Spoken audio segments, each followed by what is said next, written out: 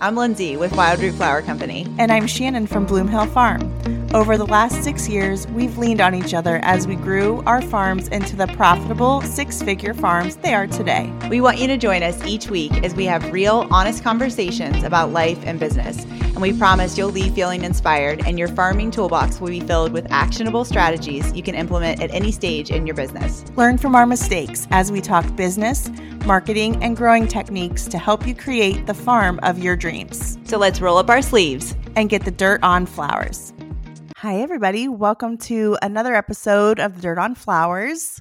Hi, Lindsay. I feel like I haven't seen your beautiful face in like a hot second. I know. It's been a bit. I've been buried in evergreens, so I'm very sappy. Yeah. I'm full of Christmas I'm buried rage. in just everything. Like this, I was just spreading compost this morning, doing stuff for tulips. Yes. And at the time of this recording, we're mid-November, so I don't know when this is going to kick out. I don't know the exact date, but spreading compost. And I was thinking this time of year is super hard because you're trying to shut the farm down, ranunculus, anemone, compost. It's a lot. Christmas greens, tulip, it's like spring. All that stuff. It's tough. It's like the same crunch that you feel in the spring. Except you're tired. Yes. And you just can't wait to sit on the couch like a little bit longer than you usually do. Mm-hmm. Yes. Yeah. Yeah.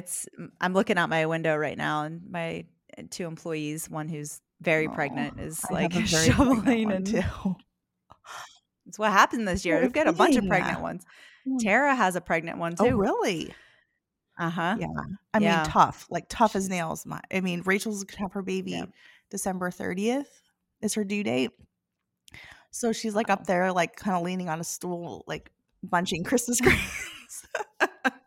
Never complains. Perfect, but she's like ready to take her winter off, which will be very sweet and good. How was Seattle? It was great. Yeah, I got to meet a bunch of listeners and stuff, which was really fun. And I got my introduction to the whole seminar was I was at a table and I was kind of connecting with there was a flower farmer and Sean was with me, and this girl comes up to me and she was like, "Hey," she's like, "I'm a dirtbag. I'm Popsicle Toes."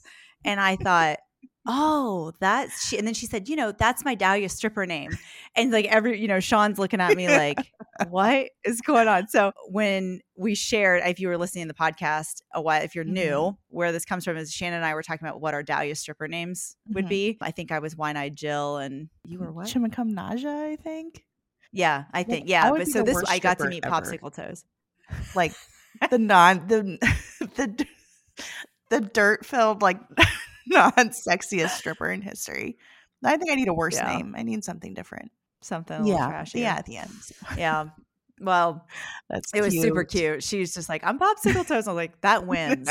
Like that wins. You win the internet for the day with that. Yeah. So, but yeah, it was really great to talk. I got to do budgeting, crop costing, creating a crop plan, workshops, you pick. So there was a bunch. It was a really, really good group. And I gave my, normally when I give a presentation, you give like your whole bio and you talk about your farm. Yeah. I was like, by the third or fourth one, I'm like, well, I guess we can skip this slide because it's all the same group. I was like, I didn't think that through. So yeah, that's kind of nice. Some good connections. Yeah, the weather was great. We got to hike and stuff. So very happy. Very good. Yeah. Good. I'm glad you had a good time. Well, the Alaska trip, the other half of it didn't happen just because of everything going on. But fingers crossed, I've connected with Beth, hoping to make that happen next year too. So yeah. Good. I'm glad you had some time to head out there. Yeah. And it's just so fun to meet everybody. It's so energizing and fun. And like people are like, I didn't want to come up and say hi. I'm like, no, you like literally have to. Because there's times when I love doing the podcast. I wouldn't do it but there's times when it's, especially in the middle of the season, where it's like harder to fit it all in. So those things are just energizing and perfect, so they're good. Yeah. So I know a lot of us are getting towards the end of the year here, depending on when this is going to be aired. It should be in December, I guess. So a lot of us are beginning to kind of reflect on our growing seasons, making big plans for the next season. So, we talk about this all the time, is that just looking at your farm through a lens of profitability, like just having that lens to see your farm is so incredibly important. I mean, I have been there when I first started, like head was in the sand, basically. Like I didn't know, I just knew I was growing stuff and I was like just trying to sell it. I didn't really know what was working, what wasn't. And so like looking at your farm through that lens, if we do anything today but inspire you to look at your farm from a profitability angle, we will definitely have done our job. And we have such a wonderful guest today to help us talk about the 5 keys to profitability. So Lennie, we're so excited to have you on the podcast. So we have Lennie Larkin here with us today. We're going to be talking all kinds of money type stuff with flower farming. And she just wrote a book. So, which big yes. time. So, Lennie, welcome to the podcast. You want to go ahead and give yourself a little intro and tell us a little bit about your farm and who you are? Sure. Yes, love to. And thank you so much for having me. You said you want to give yourself a little, and I was like, is she going to say round of applause? We could do that too. Yes, that'd be hilarious. Thank you guys so much for having me. I was thrilled to be able to come on and chat with you. I listen to your podcast, and it's funny because I typically only listen to flower podcasts now if a friend or a mentor or someone is on them. But then I found you guys, and I love what you do, and you're so genuine, and it just really comes through. So I just wanted to say thank you for what you do. Yeah. Oh, and I was thinking through a funny memory of not meeting you guys at the last ASCFG conference, but seeing you. Mm-hmm. All right, maybe I'll just say that real quick. So of course, Lindsay spoke at the conference. Yes. This was last year in Boston, I think. And a wonderful presentation. You spoke about shrink, and that's sort of one of my soapboxes too, like waste on the flower farm. So I was like, this woman and I need to be friends. Everything she's saying is so smart. I took great notes from your talk. Aww. And then Shannon, I think you and your husband were sitting in front of me for a lot of the sessions, like directly in front of me.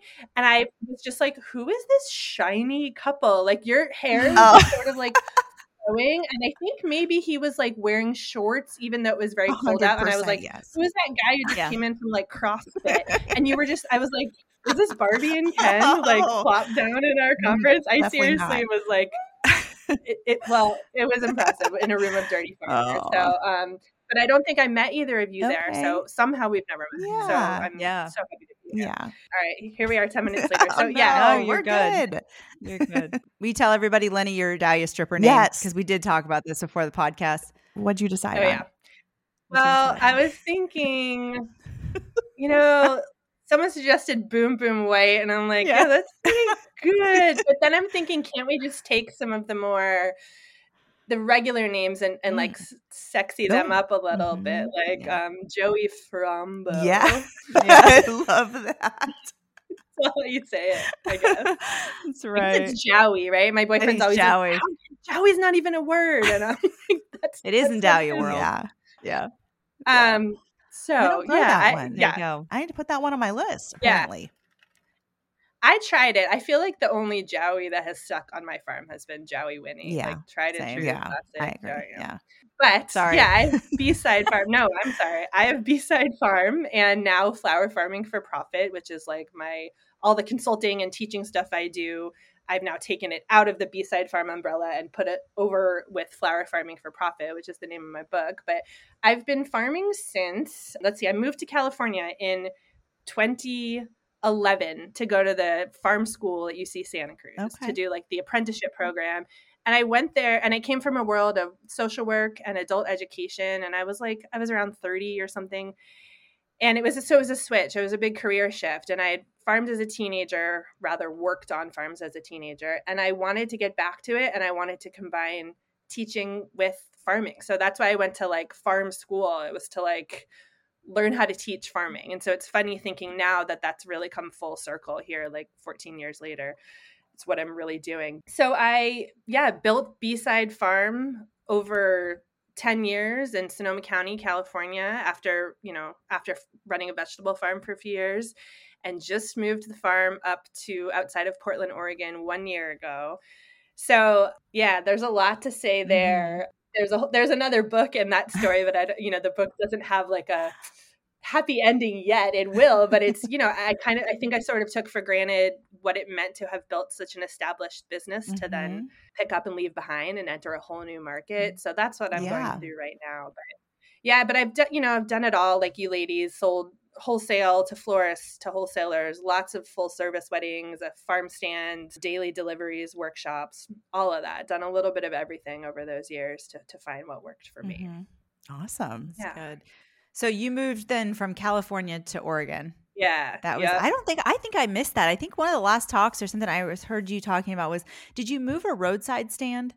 Right. Yes. I had a roadside stand. Yeah. I talk about my farm stand a lot because it's funny, like over the years, I shrunk my farm. You know, I've always cultivated like an acre or less. I've had more land than that at one time, but really in terms of crops, that's what I've had. But over the years, I shrunk it down and really focused on my roadside stand and ended up bringing in like over 120 grand a year just on my tiny roadside stand through selling like 15 bouquets a day. So I was able to, and the reason I share those numbers is because like you ladies, it's like I think it's so important to talk about the context behind our farm and the numbers. And so just the fact that I think that tells the story of how I looked at my situation and my market and my clientele. And I was like, how can I get more for less? How can I work a little less? How can I create more of a tidy farm?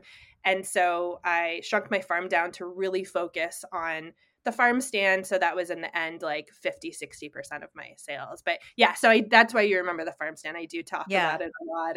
I think I haven't talked about the move that much because I'm still in it. You know what I mean? Yeah. It's like still so fresh. And I've moved fields a million times, like setting up a new field, breaking into new soil, setting up infrastructure. I've done that a lot over the years, but so that isn't the challenging part. The challenging part is like being in a new market all of a sudden where no one knows me. Yeah. I'm entering the saturated market. I used to be one of the like earlier people in my old saturated market, and now I'm the new guy on the block. So just figuring that out, and it's taken a while. And of course, I've been writing the book and everything. So B-Sides growth here in Oregon hasn't exactly like shot up yet, although I'm still pretty convinced that I can grow it a lot more quickly than I did the first time around. Yeah. Well, I think a lot of our listeners are in the same spot. They're in their markets and trying to figure out like where they belong, how they fit in, how they make their mark. So it's really cool because we even tell listeners like, hey, like we're like learning some of the stuff like right alongside you. And that like has to ring true with you, talking to like new growers and all that. Absolutely. Absolutely. I've been sharing these little stories with all these farmers I coach throughout the year. Like, I'll teach a topic and then I'll be like, okay, now for the humbling moment, if you guys want to hear like what I faced today, whether it's like trying to promote a CSA and only getting a few customers sign up or, whatever it is, just the challenges and the kind of how humbling it is to be a beginner again, essentially, but the difference is that, most of us, we grow our farms. So we grow a few crops and we find a few customers. We grow a few more crops, we find a few more customers. And those two things are like growing in tandem. But here we broke into the ground here. We have a 2-acre property and we could have had there's like 1 acre of plantable space. We could have had it planted out right away, but then we didn't have any customers. And so we thought we like stayed pretty small, but even the small fields of crops that we did plant this first season, we had way more crops than we did customers. And so we figured that out and we're improving, but it's just like, when does that happen? When can you grow like a, primo dahlia crop and then not yet have people ready to buy it? It's kind of wild. Yeah. It's good that you've also like kind of gone through that now. You're looking at it from a business mindset too. And you've had so many years of experience that it's probably not, it still weighs on you mentally, but you still have that like grit or endurance to kind of like figure it out, where I think sometimes in the beginning you can feel a little bit discouraged by overproduction. I did something similar this year. We cut out our summer CSA and I thought I scaled back enough to cut out the CSA subscription. And we just still had overproduction and that gave me so much anxiety, Right. And that, like me, that's your like sticking point. You're like, we can't have that. We can't have flowers that we're spending time and money and labor and energy to grow and then not selling. It's like, it's maddening. So you will be going into your second season in this new spot. Yes. Yeah, exactly. And so we finally, last season we got in here just in time to spread some cover crop and to plant out like a few ranunculus, a tunnel worth of crops, and then had a big dahlia summer crop. And we ended up selling to the wholesale market here, the OFGA, which is a great, group of growers, and I've known a lot of them for years, and they were so welcoming, and I kind of didn't want to step on people's toes, and I was figuring out where my place was going to be. And I also was ready to hit Portland, like the Portland retail market with a real bang. And I say retail market just meaning like I wanted to continue to sell retail rather than wholesale, because I think a lot of tiny farms should be going for that higher price point rather than trying to sell wholesale right away, if at all. And so I was like, I don't sell wholesale anymore. I stopped doing that years ago. But then here I was with this like field of crops. And so we joined the wholesale market and ended up delivering, renting a stall there and delivering 3 times a week. I say my partner Matt like does all the deliveries. He loves going in and like hanging out on the dock with, our friends Future Farm here and Raindrop Farms and Corolla, like all these great Janet Foss, all these great farmers that I'm sure your listeners know and love, who all sell at this market. And it's been growing in recent years, and it's been wonderful. So anyways, we did end up selling wholesale and doing a small CSA and a few farm dinners because Matt's a chef. And so next year we're going to try to really increase that. Increase the retail thing and get more customers from Portland who don't yet know that they love local flowers. But I'm always thinking about like expanding the pie, you know what I mean? Especially being a new person in a market, like how can we create new lovers of local flowers rather than taking away someone else's customers or whatever. And as you guys know, there's room for us all. There's more than enough of a market. Everybody's kind of got their own niche with it. My sister's in Portland, so I'll have to send her your direction. I love that. Yeah. Up until like the last couple of years, they come here during the summer some, but I've gone out there a couple times a year. It's gorgeous out there. That whole area, the Northwest. It's great. And you guys can grow some dahlias. Yeah. We're still getting used to how wet it is in the winter, and what that means for insects and disease, but we'll get there. I went to college here 20 years ago, and my brothers live here now. But we actually got priced out of California, which is why we moved up here. We were finally ready to buy property, and we couldn't do it in Sonoma County. And our well ran dry at my annual field. And it was like, okay, are we really going to move our field again? Yeah. But then we had to stop and say, are we just treading water here? If our goal is to own land, which it's become so important to us to like really feel like a place is our own and we can see it change over time and make big investments. And so we said, okay, it's going to be hard, but if we're going to do it at some point, let's just do it now. And so we took the plunge and found a property up here. Cool. Yeah. That's awesome. Well, good. Congratulations. That's a big deal. Thank you. Sounds like you found a lot of beauty in the pivot, figuring it out. And I think instead of being discouraged by that, you got that grit. We talk to people all the time about having the grit, and it just sounds like such a cool journey, and it's really cool. So congrats. Thanks. Thank you guys. Appreciate that. Yeah. And then that's good to, I'm like, oh, they said I have grit. Okay. Yeah. That's right. You have it. That's not hard, If you've moved your farm, you've got grit. Yes. Like you got more than that. You got big girl panties on, everything. You are set. Yeah. So that's for sure. So today we're going to talk to you. We're going to talk a little bit about your book, and we're going to talk about your just 5 keys to profitability on a flower farm. So, you want to start with, just want to dive into these tips, these keys. Yeah. Okay. So the first one you had down was be strategic. So test and learn. So you want to expand on that for us and Yes. share? Yeah, definitely. And I think a lot of these points are things that you guys talk about all the time on this podcast. So I know you'll have a lot to say.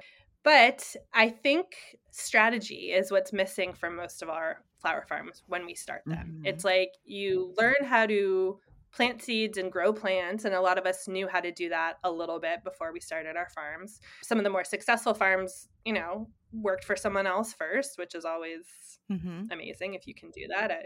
I would almost want that to be like a prerequisite, but however you got into this business is fine and wonderful. Glad you're here. So we start growing plants, and then we figure out how to sell them, and then we see who's buying them, and then we try to sell more to them. But it's like we're just throwing things at the wall to see what sticks, and we're often trying too many things. Like, these new farmers who are growing 100 crops and selling through selling through a CSA and weddings and to florists, spreading themselves so thin without really creating a plan and a roadmap for where they're going to go. And it's not, I don't think everyone needs to create a full business plan. That's not always necessary, but some sense of designing an experiment, almost, thinking back to like science class. It's like, okay, I'm going to create this month-long CSA and then defining what success would look like for you, so it'll be worth it for us if we can get, 20 customers. And if we don't have 20 customers sign up within our 6-week, launch period that we're talking about it, then let's reassess and try something else. Or let's rather change our marketing technique and see how we can shift it.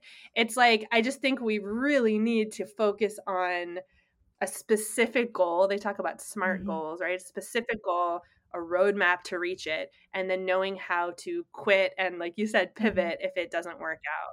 And we don't always have the information in the beginning. Of course, we have to throw things at the wall to some extent, but I see farmers in year 2, 3, 4, 5, 6, even more so if you're starting part-time, who are just keeping their heads down, growing their plants and selling to whoever knocks on the door without really setting out in a strategic way.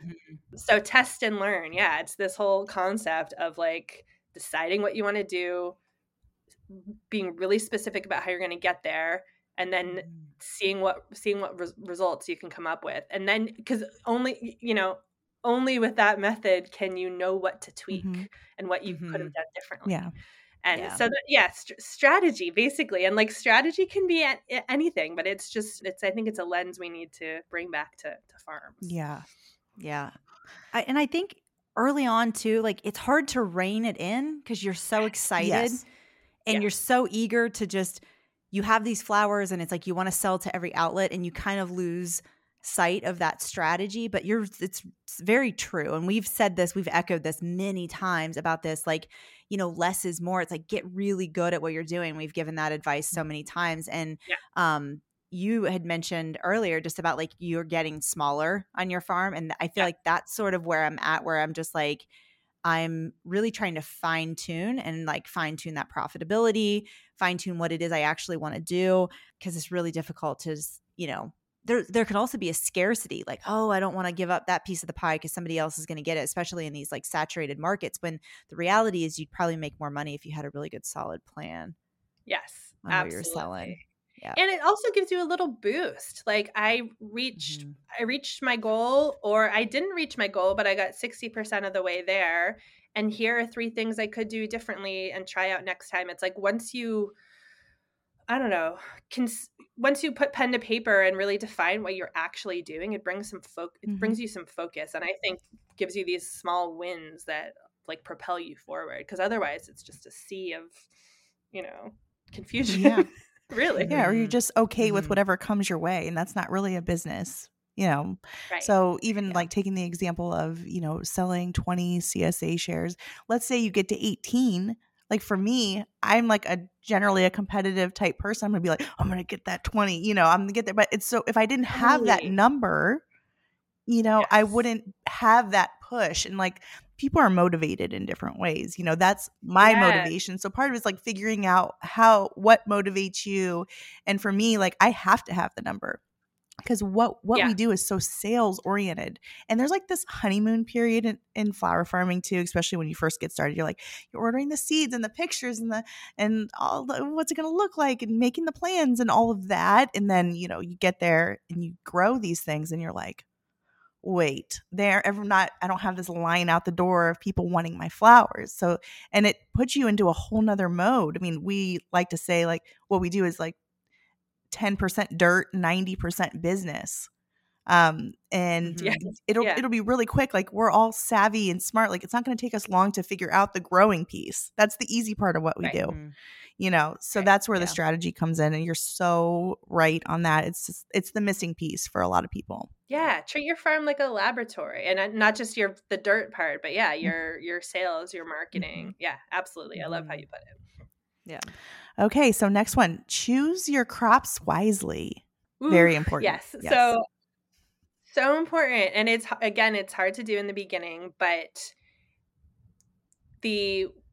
I'll tell you what not to do is to like grow every crop under the sun and assume that you're going to learn what works for you and what doesn't, and what is profitable and what is not, and what is, in demand in your market and what's not. I think farmers should start out with like 5-10 crops and, and hone in from there, and then add from there as well. But I've sort of become obsessed with crop cost of production, or enterprise budgets over the past few years. You would think I could like say the words now, but no. And I've started these grants. Yeah, it's a mouthful. Yeah. Mm-hmm. I've gone after these research grants where I've brought in, the first year I was working with 4 farmers, and the second year 11 farmers. And Michelle Elston, who I think we all love. Yes. Came on your podcast and spoke about it a little bit. She was one of the farmers in the first grant study. So we've been working with a program out of a program called Know Your Cost to Grow, which actually, if any of your listeners read Growing for Market magazine, there's an awesome write-up about growing for market. About Know Your Cost to Grow in Growing for Market. Talk about a mouthful. But anyways, it's just this amazing program created to help farmers track their cost of production. And so I've been like the project manager, reaching out to all these farmers, wrangling them, and then ushering them through the process of tracking cost of production on 1 or 2 crops over 2 years. And it's just so, I know so many farms, even kind of successful, larger farmers, who aren't convinced that they could be doing better, and by doing better I mean making more money and working less, if they really examined their crops and realized that some of them were making them a lot of money and some of them were losing a lot of money. Mm-hmm. And so the more we can learn our crop cost of production, we can figure out the crops that are losing, get them out of there. The crops that are maybe like neutral or just making us a little bit of money, and deciding whether to get rid of them or whether to improve production on them. Mm-hmm. And then perhaps growing more of the crops that are making us money. And this is it's a tricky thing. It's a tricky process.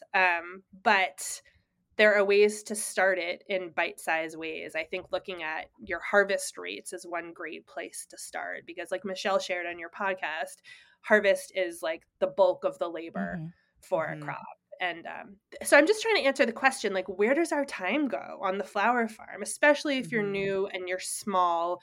You're working all the time, and you wouldn't be able to tell us where you're spending the bulk of that time. And you definitely can't juggle in your head like all the time you've spent on a crop and then compare that against the selling price and the yield. And those are like the 3 things that have to interact in order to tell us whether crop is profitable. But there's just no way to do it in your head. Mm-hmm. And people say, oh, well, my roses are a lot of work, but I got such high prices per stem. And it's like, okay, well, how much work? And yeah, there's a high price per stem, but was your yield that high? And was there demand for them in the market? So it's all these factors that it's just like, you can't intuitively know. So the more you can study it, the better. So yeah, it's kind of a mouthful, but yeah, I think with crops in the beginning too, we say it all the time, like grow, like you said, grow 5 crops really well. Yeah. And it's like, we say it, but y'all ain't listening. You're still, you are still in front of that catalog, probably right now, ordering stuff. Okay. So it's because you get the flower and you get bit by that bug, and, choosing those crops and being very specific. Yes, you have to trial some of them to see. When I was in Seattle giving my talk, when I'm talking about crop planning and budgeting, all these things, scabiosa comes up a lot for me, because it's one that we've eliminated because it was not profitable for us. And about, I don't know, halfway through the 3rd talk, some girl was like, what do you have against scabiosa? Because like, I was just like the one I'm like, where do I tell you? It's just the harvesting. It's the time to harvest. I always wanted it for wedding work. And do you think that wedding that it hit on when it bloomed was burgundy? No. It just never worked. It didn't work for me in bouquets. So it was just not something that was easy to harvest, efficient. So we cut it out. So if you could give, like, how would you give advice to someone? Because I know people are listening going like, well, how do I know what's wise to choose? Like, how do you, can you give some guidance on like what that means to you, or what advice you'd give to people? Yeah. Well, I would say first of all, I mean, back to what you said in the beginning, like listen to us. Listen to us when we say you don't need to grow 50 different crops. And I think people do that because they see other people doing it. And that's a big problem. You need to learn how to specialize in the crops you grow. Think about, in old school agriculture, and not that I'm promoting like one monocrop, but people specialize. And I think, I used to have a farm where we had a massive bouquet program, but we grew a really small list of crops, like 15 crops. And we had variety. We had beauty. I was always interested. I was always learning new things and experimenting with new colors and patterns and textures together. I wasn't bored, is what I'm trying to say, by only growing 15 crops. And my customers weren't bored. So in order to get started, I would say, look, starting right now, it's mid-November, whenever this airs, you can look back on your season last year and focus in, I would say, pick like 3 crops that you think were profitable for you, whatever, like, and by whatever calculation you're deciding on that for now. But there was a big demand for them. According to like Lindsay's shrink sheet, you didn't waste much of the bed. You were able to cut and sell most of the bed. Maybe even you had the demand outpaced your supply. Maybe there was like, you could have sold more of it. And thinking back, you suspect that you didn't spend tons of time like futzing with the crop. You weren't, I don't know, I always throw sweet peas under the bus now because me too. Yeah, it's like, you weren't out there futzing with the trellis and picking things and deadheading. You don't think you spent too much time with the crop. Like, again, I'm always fighting against like, don't base decisions on what you think or what you feel, but it's a starting place sometimes. And then your selling price. And so, pick 3 crops that you want to look at more closely this season, and potentially expand production on. And then pick 3 crops that you think weren't worth the time. And sometimes we can know that intuitively or make a guess. Like the sweet peas, I remember spending a lot of time in my sweet peas, and I can look at my sales records and know we only sold 50 bunches of them or whatever through the whole year. That's a plug for record keeping, of course, and the sales price was nothing to write home about. And so maybe it's worth cutting those out for a season or just growing them in the home garden for this season. Yeah. And then the ones that you think did well and you want to really examine, start looking at the rates. Like, how long does it take you to harvest them? Whether, it could be how many stems do you harvest in an hour, or how long does it take you to harvest a bucket or a few bunches, whatever. And start to look at that and see if you can gain even more efficiency in that. And then there's, of course, a lot more steps to these enterprise budgets, but that's a really great place to start. Yeah. Yeah. And we're going to talk about this with Lennie as an extra in the insiders too. We're going to actually talk about these like some of this like crop evaluating and see how you can determine profitability of a crop. So insiders is a little extra teaser treat for you with that coming up too. Yeah. So I'm always struggling with the fact that people to some extent need to make their own mistakes. So you said like we tell them over and over, grow fewer crops, and they don't. And it is sort of so frustrating. And so I'm like, how do I, stay on this soapbox, but be realistic about it? And I work with all these farmers, like in my online course, I work with farmers to help them really slim down their crops. And the people who come back to me the next year and say, I cut out 1/3 of my crops and I haven't, I can tell you I'm more focused and I'm making more money. That is like music to my ears because we don't have a lot of people saying things like that, whether they came to it on their own or through my coaching or through listening to you guys. Like, I think we need to have more people talking about the strength of a more kind of consolidated, concise crop list. Yep. And even just marrying the first one that we talked about, testing and learning with choosing your crops. Like Lindsay and I will tell a story. Like for me, Cafe Ole Dahlias, I could sell like 300 a weekend because I have like higher end event florists. But Lindsay, on the other hand, can't sell a cafe to save her life. And that's because our markets are completely different. So it is figuring that out. Like what might be profitable to me might not be profitable to Lindsay, vice versa. And so it's so important that you test and you figure these things out yourself too. Yes. And one more example, I mean, is that the Cafe Olé is such a good example. And when Lindsay was talking about scabiosa, I was thinking back to Jell-O mold farm. And Diane Sukalvati, I remember a few years ago, I don't know what they're doing now, but she's a big one for enterprise budgets, which I love. And she's taught a lot about cost of production, slightly different method than what I work with now. But ultimately, it doesn't matter which method you use as long as you're sticking with it. But she, at one point, I know they were getting ready to stop producing dahlias, which was a big crop for them because they found all their woodies to be way more profitable for them. But at the time, she had said, but scabiosa is one seeded annual that we're going to keep growing because it really works for us. And I was just thinking how funny it is how on your farm, like on Lindsay's farm, it just didn't cut it. But on their farm, it made all the sense in the world. And I think it was because it was one of the, they weren't growing all the like cosmos or sweet peas. They weren't growing a lot of other crops that share characteristics of scabiosa, like a pain in the ass to harvest, small harvest stage. You have to get them right away. So they were, I think, treating it as something that they had to like come through and almost like clear cut and bring to market however many times a week, maybe 3 times a week. And for them, the way they treated it on their farm, they weren't geared towards weddings, anything like that. They were selling to florists. So it just worked for them and their production system. And it sounds like it absolutely didn't work for yours. And it's just like the cafes. It's so interesting how different our farms can be. Yeah. There's a lot of scenarios with Shannon. I mean, we're an hour and a half, hour and 40 minutes apart where my florists, they gobble up sunflowers. Shannon, she can't sell sunflower wholesale at all. Nope. So it's just a very different. I have a very traditional florist market, and from a wholesale side, that's just where we're at. So it's just like like Shannon said, test, know your market, then choose your crops wisely from that. And there's there is some trial and error as you go along. But one thing that both of these things that we've talked about so far, and you've mentioned it with like record keeping, is that like you can't make changes and you can't measure stuff that you're not tracking. So we've done podcast episodes on just record keeping alone, but that's like really the basis for all of this, like solid foundation for anything that we're talking about with profitability. And there's a lot of people that still think they'll consult and they say, oh, I don't really need, I don't track, or I don't need to do that. I feel like we're doing just fine. It's like you probably are doing just fine, but to like get to that next level where like you really could fine tune this and like increase your bottom line profitability hugely, by just looking at those things and cutting out what's not working.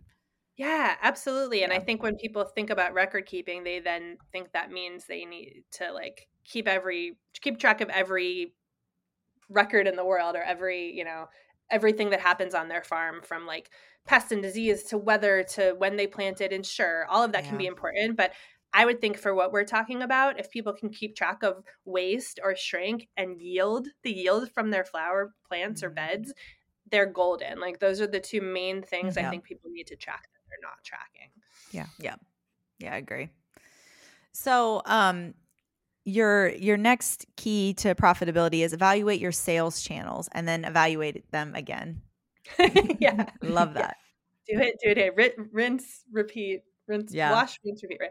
Yeah, I mean, just like some of your crops are making you money and some are losing you money, some of your sales channels are making you money and some are losing you money. And like I think it's funny. I've spoken out against farmers markets a lot recently, which is hilarious because farmers markets obviously are so crucial to so many farm businesses, but they don't work for everyone. And I think the reason they don't work for everyone is that they obviously take up so much time, labor, money. And then if you're not seeing if you're not seeing a high sales day to compensate for all that time and labor, you're losing money. And I have an example in my book, actually. It's probably like the longest case study in my book, where I profiled my good friend Joanna Letts from Bluma Farm. She's the one she's an amazing farmer and now farms on a rooftop in Berkeley, but she's scaled down her farm over the years. Yeah, it's incredible. You guys should have her on sometime.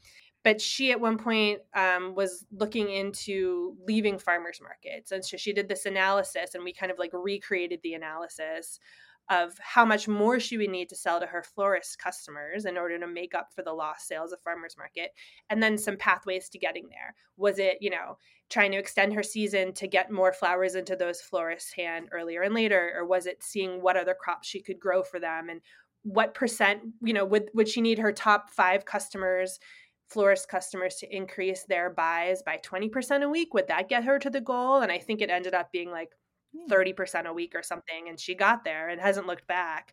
But it's like, there are some farmers markets that are just huge and thriving, and some farms that have figured out how to do really well at specific farmers markets. And it's not, there's a lot that's up to the farmers' control, but as you guys know, there's a lot that's out of our hands. There's some farmers markets that just aren't going to make it for us. And so just really tracking your time and your markup and how much you're spending to make those sales is so important. And that's why my farm stand was so profitable for me, because I was marking up my flowers 3 times across the board, whether or not I was using my own flowers that I grew or sometimes buying in flowers from other local farms, which I, advertised about in my farm stand, like supporting these other farms.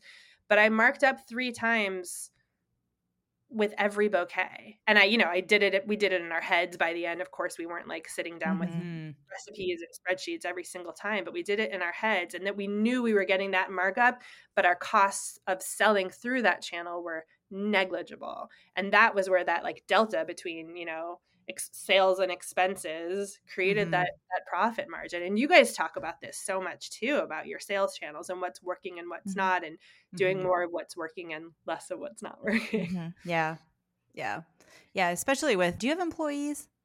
Not anymore. My farm's been so small that, I've had like 1 full-time and 2 or 3 part-time people at a time. That's the size. Okay. Yeah. For me, I sometimes feel like it's easier to see when you have employees too. Like I think you can lose sight of it when it's your own time and your own self in being involved in something. You aren't necessarily like looking at yourself as a dollar sign. But, when you see a field full of employees, I know like what we're paying per hour to make this task happen. And so I think that evaluating sales channels, like for the U-Pick for me is a good example, has a high profit margin for us, but the trend we were so for like several years in a row we grew like 170%, we grew like 70%, 175%, and then like close to 300%, and then it's like gone down. And so I'm watching that number like this year go back down. And so I'm looking at all of the things within that sales channel for me. So I'm looking at like that for our big events. And, I live in a town with like 8,000 people and surrounding areas like 30,000. And so I'm pulling a lot of new customers every single week. And that takes a lot of energy, a lot of marketing effort, a lot of investment initially to get these people to the farm. And then it's like, okay, well, how do we turn them into a repeat customer? So, but where I'm looking at it is like the labor costs that I have in with running my U-Pick, we're evaluating to have it run as self-serve next year to like still have that. But like, how do I make this then still work for me? Next year has its own is going to have its own bag of challenges for us on the farm. But like, that's one way that we're evaluating that sales channel. It's like, I don't want to eliminate it, but how do we make this work for us on the farm and still have like a really good customer experience without completely eliminating it? So, and again, you have to test and learn, like you said, even with your sales channels too, to know what works. Full service weddings weren't working for me. And so that's been eliminated. And I think there's also, I will say, like, at least for me, there can be some fear associated with like eliminating even a crop or eliminating a enterprise that you're working with, because there's a scarcity mentality that kind of runs through this. I think that's why we overplant. We want to have enough. When in reality in business, we want to create that pull market, not a push market when it comes to our flowers. And so getting comfortable sort of in that like just enough spot can be tough, but even with our sales outlets. So just letting those sales outlets like align with your values, and then also what makes financial sense too.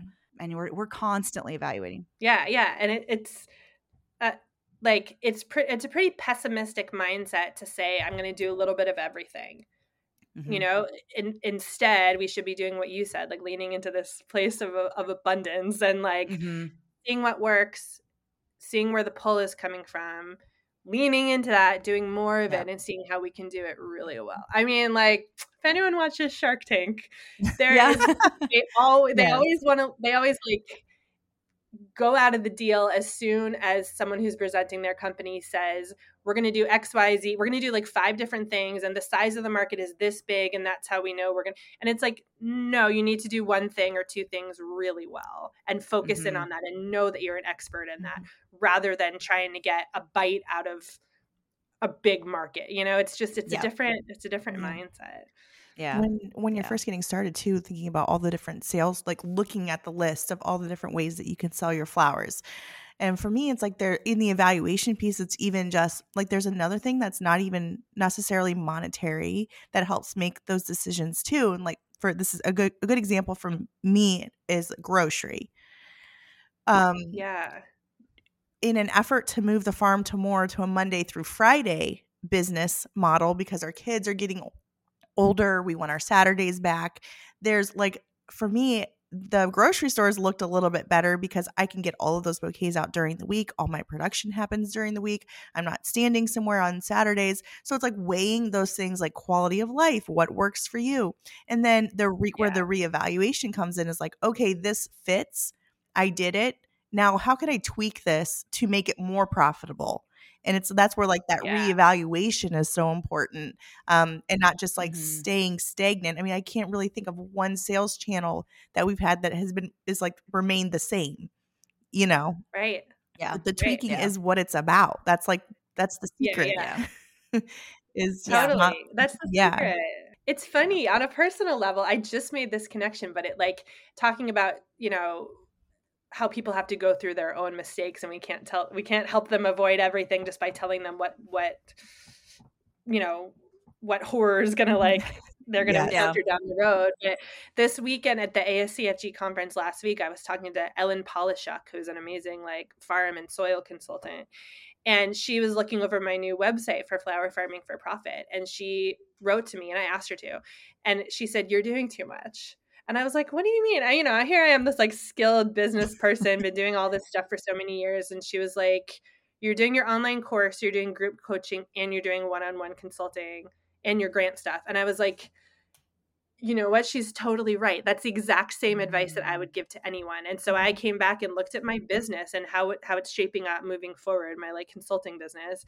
And I was like, you know what? One-on-one consulting or coaching isn't creating enough of an impact from my standpoint. It doesn't fill me up as much. It just might not make sense for me anymore. Sure, I have some people I'll continue to work with, but I'm putting everything into my online course.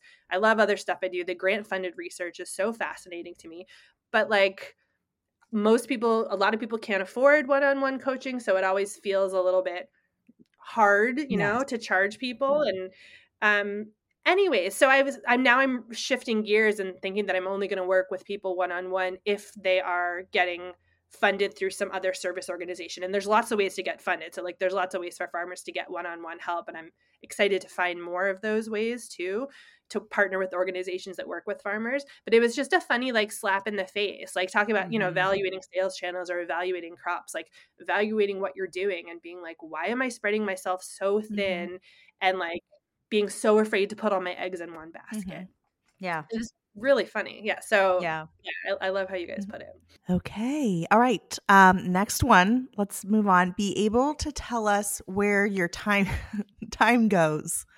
Which, please, Lennie, tell us. Where I love how you laugh midway through. All ears. Yeah, so I mean, good.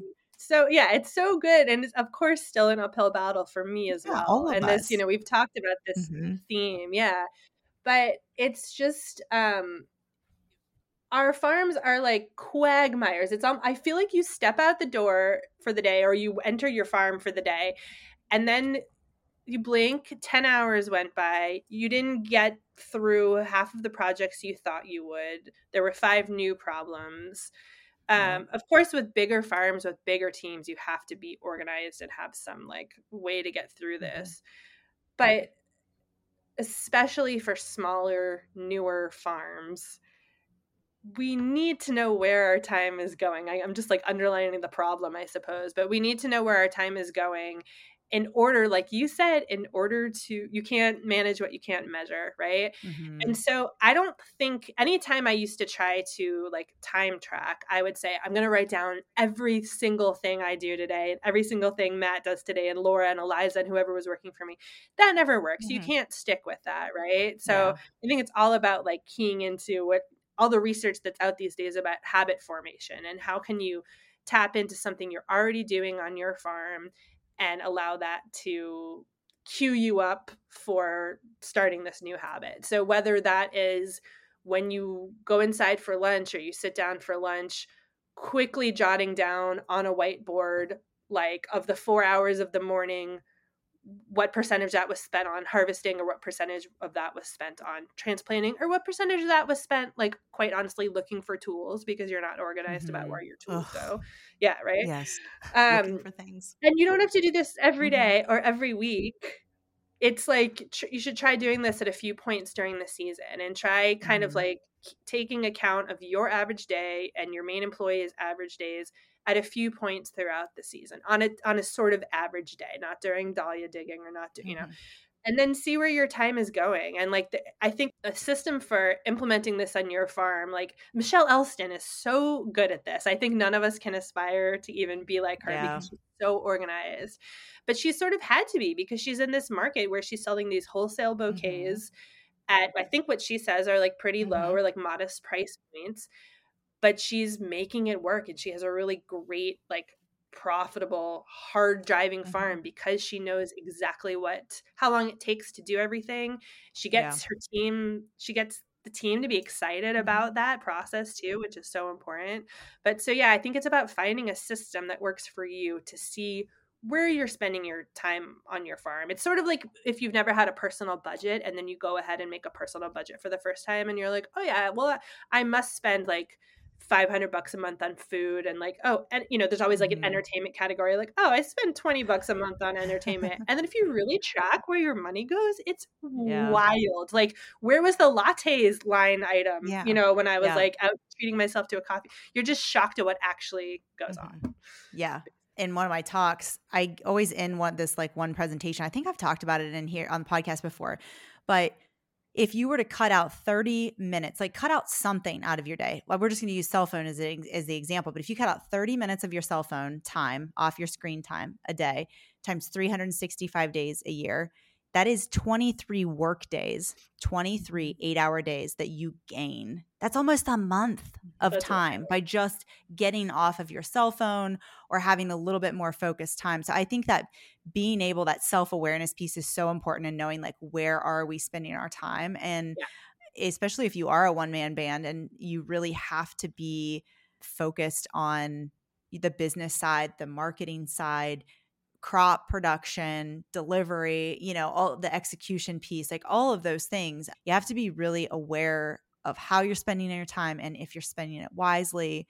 Yeah, it's a very important piece, because there's days that I'm like, I get done at the end of the day, I'm like, what did I even do today? I mean, this morning I was like, we were down getting a new battery for the dump trailer because we're moving some compost around on the farm. And I'm like, I looked at the clock. I'm like, it's 9:00 and I've done nothing but figure out how to put a battery on a dump trailer. It's like, but that's the reality of running a farm. Like, you're never going to get away from that. You're always going to have people that are going to call you, appointments you need to take. People are just going to stop in the farm, especially if you have a customer facing farm, you're going to bump into people. So yeah, just that evaluation piece. So you're recommending just sort of like picking a few days a week over like a month to kind of get like a sense of like where your time's sort of going and how to make adjustments from there. Yeah. Yeah, absolutely. And maybe to make it even more simple, what about one day a month? And you can plan it out. You can look at your schedule for the week, what's going on. Okay, this looks like a pretty typical week. Let's say Wednesday, we're all going to track what we're doing. And then you have that information, and you're always going to second guess it. Like, well, it doesn't normally take me that long to like overanalyze. Find, but it does take you that long, And this is also such a great way to start to figure out how you need to build your team and what tasks you're doing that you can hand off and delegate to someone else, and then to do only the work, like you were just talking about, like do only the work that you can do as the farm owner. And there's so much of that. Well, I think a lot of our listeners too are putting off the things that feel hard, the bookkeeping, maintaining records, looking at our sales, seeing where we're at. Like, those are not the shiny objects on the day-to-day farm, which is hard. I mean, I've 100% been there. Like, it was like only like 3 or 4 years ago where I was on the phone with Lindsay telling her like I literally spent all December in a hot mess of QuickBooks, not knowing what happened. And that was my fault. And it's like, when you do look at that time, the time that you have allotted, you're going to find pockets of time or things where you can delegate to start really being the entrepreneur that you want and need to be for your farm. And you have to like carve that. You have to force yourself. It's not the sexiest thing. It's never going to be. Right. But it's like the most impactful thing you can do for your farm is to know your farm financially. And it's always the first thing to be like, nope, not today. Got to weed. Yeah, it's intimidating. Yeah, I mean, it's an intimidating. You can find all kinds of ways to avoid doing that. Pulling weeds, deadheading stuff. You shouldn't be deadheading. You're losing money if you're doing that, you know? Yeah, so it's like, and I've shared it on here many times, but it was like, I mean, accounting was the only class I did not take at Ohio State. I took it at the community college because I did not want to get a D on my at Ohio State. So I took it at the off campus, and I got a tutor, and it did not make sense to me. Now it does, you know? And so I always say, like, trust me, if I now enjoy it, because it gives you control of your business. It just makes you feel so empowered to be able to see, like, understand your finances, like knowing where your time is spent, and you're gonna feel good that you're spending it in the best possible way that you can. So and it's going to allow you to keep farming for a longer time or forever, which is what you came here to do, right? And for sure, yes. So it keeps that like honeymoon. I mean, we talked about the honeymoon phase. Like Shannon, you brought that up in the beginning, like the farming flowers. It's like, I love harvesting sunflowers, and this is like, and we still do too sometimes, you know, but that's gonna, I'm telling you, that's gonna wear off. It's like a new relationship. Okay. Like you get into the relationship and you're in the honeymoon phase, and then it's like, it's gonna get harder to keep the love alive. And so you got to work at it. And how that working at it piece, money helps that, you know, money is why we're in this, and that's okay. You know, that's why we all do this, is we show up every day. Yeah. It's so naive to think you can not think about the money, or to think that it's like somehow like dirty or sinister to be talking money. Like, someone asked me why I named my book Flower Farming for Profit. Like, isn't there more to it? And I'm like, no. Yes, of course. And there's all the millions of reasons I got into farming, and none of them had to do with money. But to keep farming, I need to be able to make money, and I need to be able to survive. Well, there's a lot of emotional attachment to money. Like, we all bring our own baggage, our personal baggage, into our businesses. So like, however you were raised, if you were raised in a home, you know, where you pinched pennies, and so that's how sort of that same mentality comes into. And then maybe some people were raised in well-off homes, and they just spend buying new equipment and spending things, you know. So we all bring our own, you know, ethics and morals and everything, that all that baggage into business with us from personal stuff too. So that all plays like a huge role into it. But yeah, I mean, there's more to flowers than money, but that's also like, that is the reason that we do this, is for our, you know, it's for a living. So those other pieces keep us fueled too. All of that. I don't want to lose sight of that, but like, this is a big part of it, and it's okay. It's not money is not a dirty thing. My mom always says it's just an exchange of energy. Money's just an exchange of energy, you know, between I'm giving you my energy for this, and then, you know, in exchange, they're paying me for that. And then it's a trade-off. But my mom just always says that. So it's kind of stuck. So the last key, Lennie, we've got in here is say no to say yes. Yes. Like, this is all about boundaries and red flags and sunk costs, you know? So we've talked about some of this, and you guys preach about this, but, you know, there are so many things, like one of you said a few minutes ago, that we keep it's funny because during the podcast, I sometimes don't know which one of you is talking. And now here I am, like, looking at both of you, and I'm like, which one's it? I still can't figure it out. Once in a while, you'll be like, twangier. What'd you say? I'm a little twangier than Shannon. Yeah, I got a little bit more twang. I also always think you both are in the South somewhere, and then you're like, and here in Ohio, and I'm like, what? Ohio? Yeah, I don't know what's wrong with me, but maybe the whole country is the South if you don't live. No, I'll save for another day. Love the South, by the way, but here we are. So there's only so much time in your day and so much space in your business. So in order to like do more of what's working for you, what you're good at, where there's pull, you need to be saying no to other things. And so this comes into play. You know, I was able to see this most clearly, I think, in the wedding side of my business, where I pretty quickly started turning down weddings that I knew weren't a good fit for me. I got really good at noticing red flags.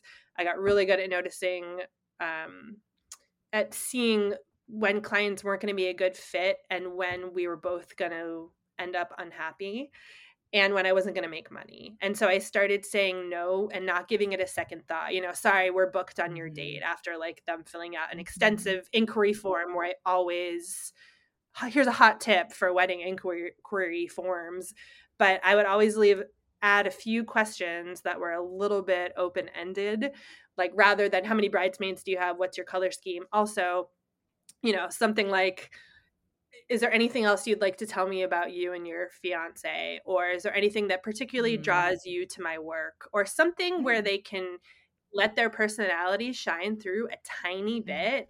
And honestly, it's also a place where like, if it were any of the three of us, we would write a little blurb in response if we were the bride. And then we would say, thank you, or thanks for your time, or can't wait to hear back from you, or something, because that's just what normal, nice people do. If someone filled out my inquiry form and they didn't say something like that, I was like, like, of course, once in a while I made an exception. But you guys, I've never been wrong. Smart. You know? That's very smart. Or it's like, thanks. Can't wait to hear from you later this afternoon. Love, the mother-in-law, Brenda. You know, or like whatever the, you know, it's like, I'll be faxing you and showing up on your doorstep later today. Yeah. Yeah. Run. Oh my gosh. But like, it felt so good to start to lean into my instincts and to have experience to back up my instincts and to say like, no, this isn't going to work for me. There's an opportunity around the corner that's going to be better for me. So, you know, that comes from the wedding world, but also, like we said, leaving a farmer's market if it's not working for you anymore. You guys have talked about, I haven't done a U-pick on my farm. I've done workshops and stuff, but all the boundaries you need to set up I mean, honestly, I was thinking about setting up a U-pick at our new location, and then I listened to your guys' episode, and I was like, ooh, I don't know if it's for me. The hell was I thinking? Yeah. I know, right? But just all the boundaries you need to create and how you need to find a way to be this like happy, accessible business that presents a really welcoming public face, but then also enact some clear boundaries and turn down opportunities that don't work for you. It's so important. Yeah. That takes a little bit of time too. I felt like, you know, the me year 7 versus year 1, you know, I felt like anybody that held up a $20 bill, I was throwing, you know, I was like, here's flowers, you know? And so I had an example of like someone who I know personally reached out to me and wanted me to do a delivery for $50 arrangement for a birthday thing. And I said no. And it felt uncomfortable. It wasn't like I was like, you know, I was like, oh, like here's the options that we have. And it wasn't within that budget. And she said no. And it went on my way. But it was like, it wasn't that I didn't just like, ooh, I cringed a little bit, but I was like, you know, actually that was a really good decision because I had a lot going on. And, you know, it was like, that's just not what I do. And so, those sort of things where you do have to, you get better with boundaries the more you're in business. Yeah. And it's that like attract and repel idea too. Like who you're saying yes to is who you're going to continue to attract. Right. Who you say no to, you're going to start repelling those people. And it's like even giving ourselves permission to repel. It's hard. Right. Yeah. Right. Like we all seek acceptance. We all seek those things, especially from our customers. So saying no it's hard. It's hard. But I always like just try to remind myself that every time I say yes to the right person, that right person has other right friends that they know. You know, you're continuing down that. And it goes the same with the no's. You know, you say yes to the wrong people, they're hanging out with other wrong people. So it's like attracting that audience that you want for your farm and that's really like just the energy you're putting out and not allowing in your farm is a very important piece. Yeah. If you say yes to the wrong people, you're going to get a 1-star Google review, right, Shan? Oh, have you listened to our flower farming horror stories yet? I did. It like made me. I had to like decompress afterwards, and then it brought up so many memories that I had tried to forget. Yeah. Well, I had shared. I think it was on the Insider Zoom that I thought that my Shirley. If you've listened to the episode, I tell a Grower's Bucket horror story about Shirley, and I'm like, okay, I'm never gonna hear from this. For sure, she's gonna give me a bad Google review. We hadn't heard from her in like months. And literally like the night before the last Insider Zoom, at like 2:00 in the morning, I got a random just 1-star review. And I realized it was from this. Hey, it's like, could have been worse. It could have been filled with hate speech and all of it. But it was just like, well, there it was. And Rachel, my second brain on the farm, Rachel, she's super sensitive. We're both like very sensitive beings. She's like, when are they going to do it? I mean, the whole thing like completely rocked her, but I was like, look, it happened and it wasn't that bad. So okay. Yeah. Right. Yes. It helps you develop a bit of a thick skin. It gets easier. We have so many my I have so many wedding horror stories, but I'm just thinking back to my farm stand and how we had a little, at one point we had guest books, and then at another time we had a big cork board where people left Post-it notes or like that's adorable. And people said really sweet things, but then once in a while they would just say like the nastiest thing. And my flowers were pretty expensive, and sometimes it was just like, too expensive, won't support. And now like my old employee Laura and I, my farm manager, will like text each other that out of the blue. We haven't spoken in a year, and it's like, oh, lady, I'm not for you. It's not that big a deal. Yeah. It worked for me, and I had more than enough customers. And it was fine. And then another one, farm stand, you only sell flowers. Like farm stand means vegetables, and I was like, I don't even know how to think about that. People, I always think, man, you would not say that to my face. I know. You would not say that to you, coward. Just like hiding behind the sticky note, like so mean. I'm like, there's an actual person who's probably crying behind this sticky note that you just wrote right now. You were making like an actual person. So sad. In my last year in California, like we had a camera at our farm stand, because our farm stand was actually down the road and we leased it. And so like I would start watching, not in live time, but I would like, there's motion sensors. So you get little clips of when people entered the farm stand. It was so funny. My boyfriend Matt would come home from work, and I'd be like writing my book, but really he'd hear me on the computer, and he'd hear like traffic sounds, and he knew I was watching farm stand video, and he's like, stop creeping on the nice people. Okay. But like I'd see the funniest things, and some people definitely would like talk shit, but then it was always heartwarming. Once in a while there'd be like a couple who they would come in, and they'd be like, okay, this is nice, and then someone, usually it was like a man and a woman, and the woman would be like, oh, these are really nice, and she'd come in, and I'd be sitting back like, yeah, they are, to myself, like picking up the bouquet. And then he goes, oh, but honey, those. So it was like, it was like a roller coaster. Like, here we are up here. And then he goes, these are expensive. And she goes, oh my God, $35. And then they like throw them down and leave. Oh my and I'm gosh. like, woman, you just said that those are the most beautiful flowers you've ever seen. Like, shouldn't they be expensive? And here I'm just sitting there having this whole experience. Oh, it's crazy. Yeah. It's a roller coaster. And then you're like, hey, by the way, you didn't put those back in the bucket. So now they're wasted because they're dead. Yeah. And nobody else can sell them. So this farm stand. I have a doorbell in mind. So if they need assistance with something, they'll ring the doorbell, and they're always so awkward. And like, sometimes it'll be young girls in there, and they're like, it comes on, they're like, you talk. I'm not going to talk. It's like they're standing, I'm like, I can hear you. Hi, there's like a little delay, and they're like, hi, they're looking at you. I'm like, I know this is creepy. I'm talking to you through a doorbell, but here we are, 2023. That's so cute.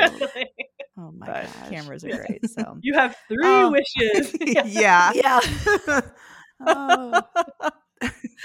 Oh, it's so good. Yeah, we got good feedback from that Halloween episode. People want us to just do some of those like farming story lessons. There were some good chats. We could do that. We've got lots of farming stories. That's for sure.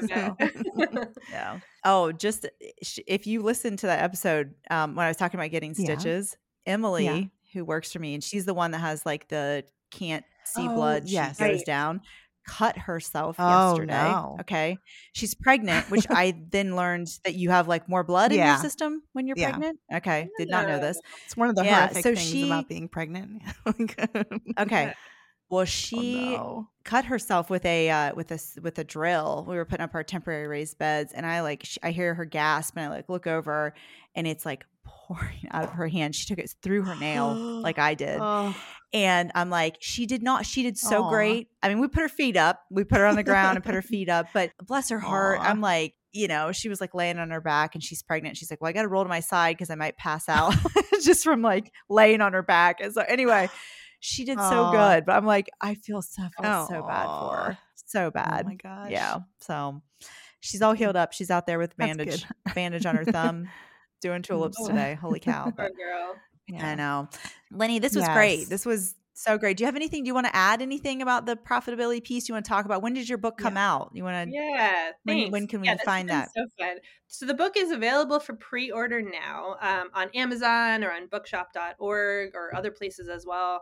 And apparently pre-orders really, really help with the success of a book. So like the printer will print and, you know, an exponent of how many books were ordered. So if anyone's interested in buying the book, I invite you to pre-order it now. Yeah. It will actually come out the end of January. And it's through Chelsea Green, which they're the publisher that put out Lynn Basinski's The Flower Farmer, and they put out The Lean Farm. And awesome. Yeah. So that maybe we could do a giveaway or something in January when it comes out. I'll send them to you guys. But, that'd be awesome. Yeah, thanks. Yeah, it's like a complete guide to building a flower farming business. So everything other than growing the crops, because there's already great resources for that. And it took me 2 years to write. It's been a big project, a big endeavor, lots of templates and graphs. And now I'm just finishing up an online course to kind of go deeper than the book, to go into some of these things that I talked about in the book, but I really wanted to dive deeper into. And this course is based on a bunch of past business courses I've taught farmers in, and it's kind of everything combined. So it's like one of those big deal courses that'll take you a month to get through that will come out this January. So I'm really excited to work with people in that course. And yeah, also I created a guide for your listeners today to go along with today's podcast. Awesome. So the 5 pillars of profitability with some more specifics of the things we talked through today and some tips. And so I'll share the link and people can sign up for that, join my mailing list, and then download that guide. And, awesome. Yeah, so I'm excited to join you over on the Insiders too. I think it's so cool, the community you built over there. And we'll talk about cost of production and also the 6th pillar to profitability. That's right. And yeah, thank you guys so much for having me, and thanks for all you do here. I appreciate it. Yeah, appreciate it, Lennie. It was great. We just love talking about profitability. It's like a piece for us that's just something that's huge. I mean, I've had a friend message me and say, like, you guys don't even really talk about flowers. And it's like, well, it's like it's a small portion of what we do, you know. But yeah, thank you so much. I'm really looking forward to checking your book out. So again, that's the book is Flower Farming for Profit, and it's Lennie Larkin, and you can check it out. So they can pre-order Amazon, you said? Amazon. Anywhere. Okay. We can put the link in our show notes. That too. Yeah. We can do that. Drop a link so you guys can check it out. So, well, we hope you guys love this episode and you gained a ton of knowledge. I know I did. I always love talking with other flower farmers, and just like every conversation like this one, it just makes me go back and go, okay, how can I refocus? How can I like trim down what I'm even doing a little bit more? I always feel more inspired when I talk to other people. So if you love what you're hearing, don't forget to hit the subscribe button. It gives you a little notification every week when we come out with a new episode every Friday. We just shared, but we hit 250,000 downloads. Woo-hoo. Go us. I know. We don't even know if that's good, people. We're just celebrating it because it seems like it's a good number. I mean, if you listen to these other, I have no idea, but it feels good to us. We love hearing from you. So if you have an episode idea, you want to connect with us, head over to Instagram at Dirt on Flowers. Let us know what you want to hear. You guys create this content for us. You help drive this weekly ship that we have going here. So thank you so much for being here. We just love being in your earbuds, helping you grow your farm. And as always, we will see you the same time, same place next week.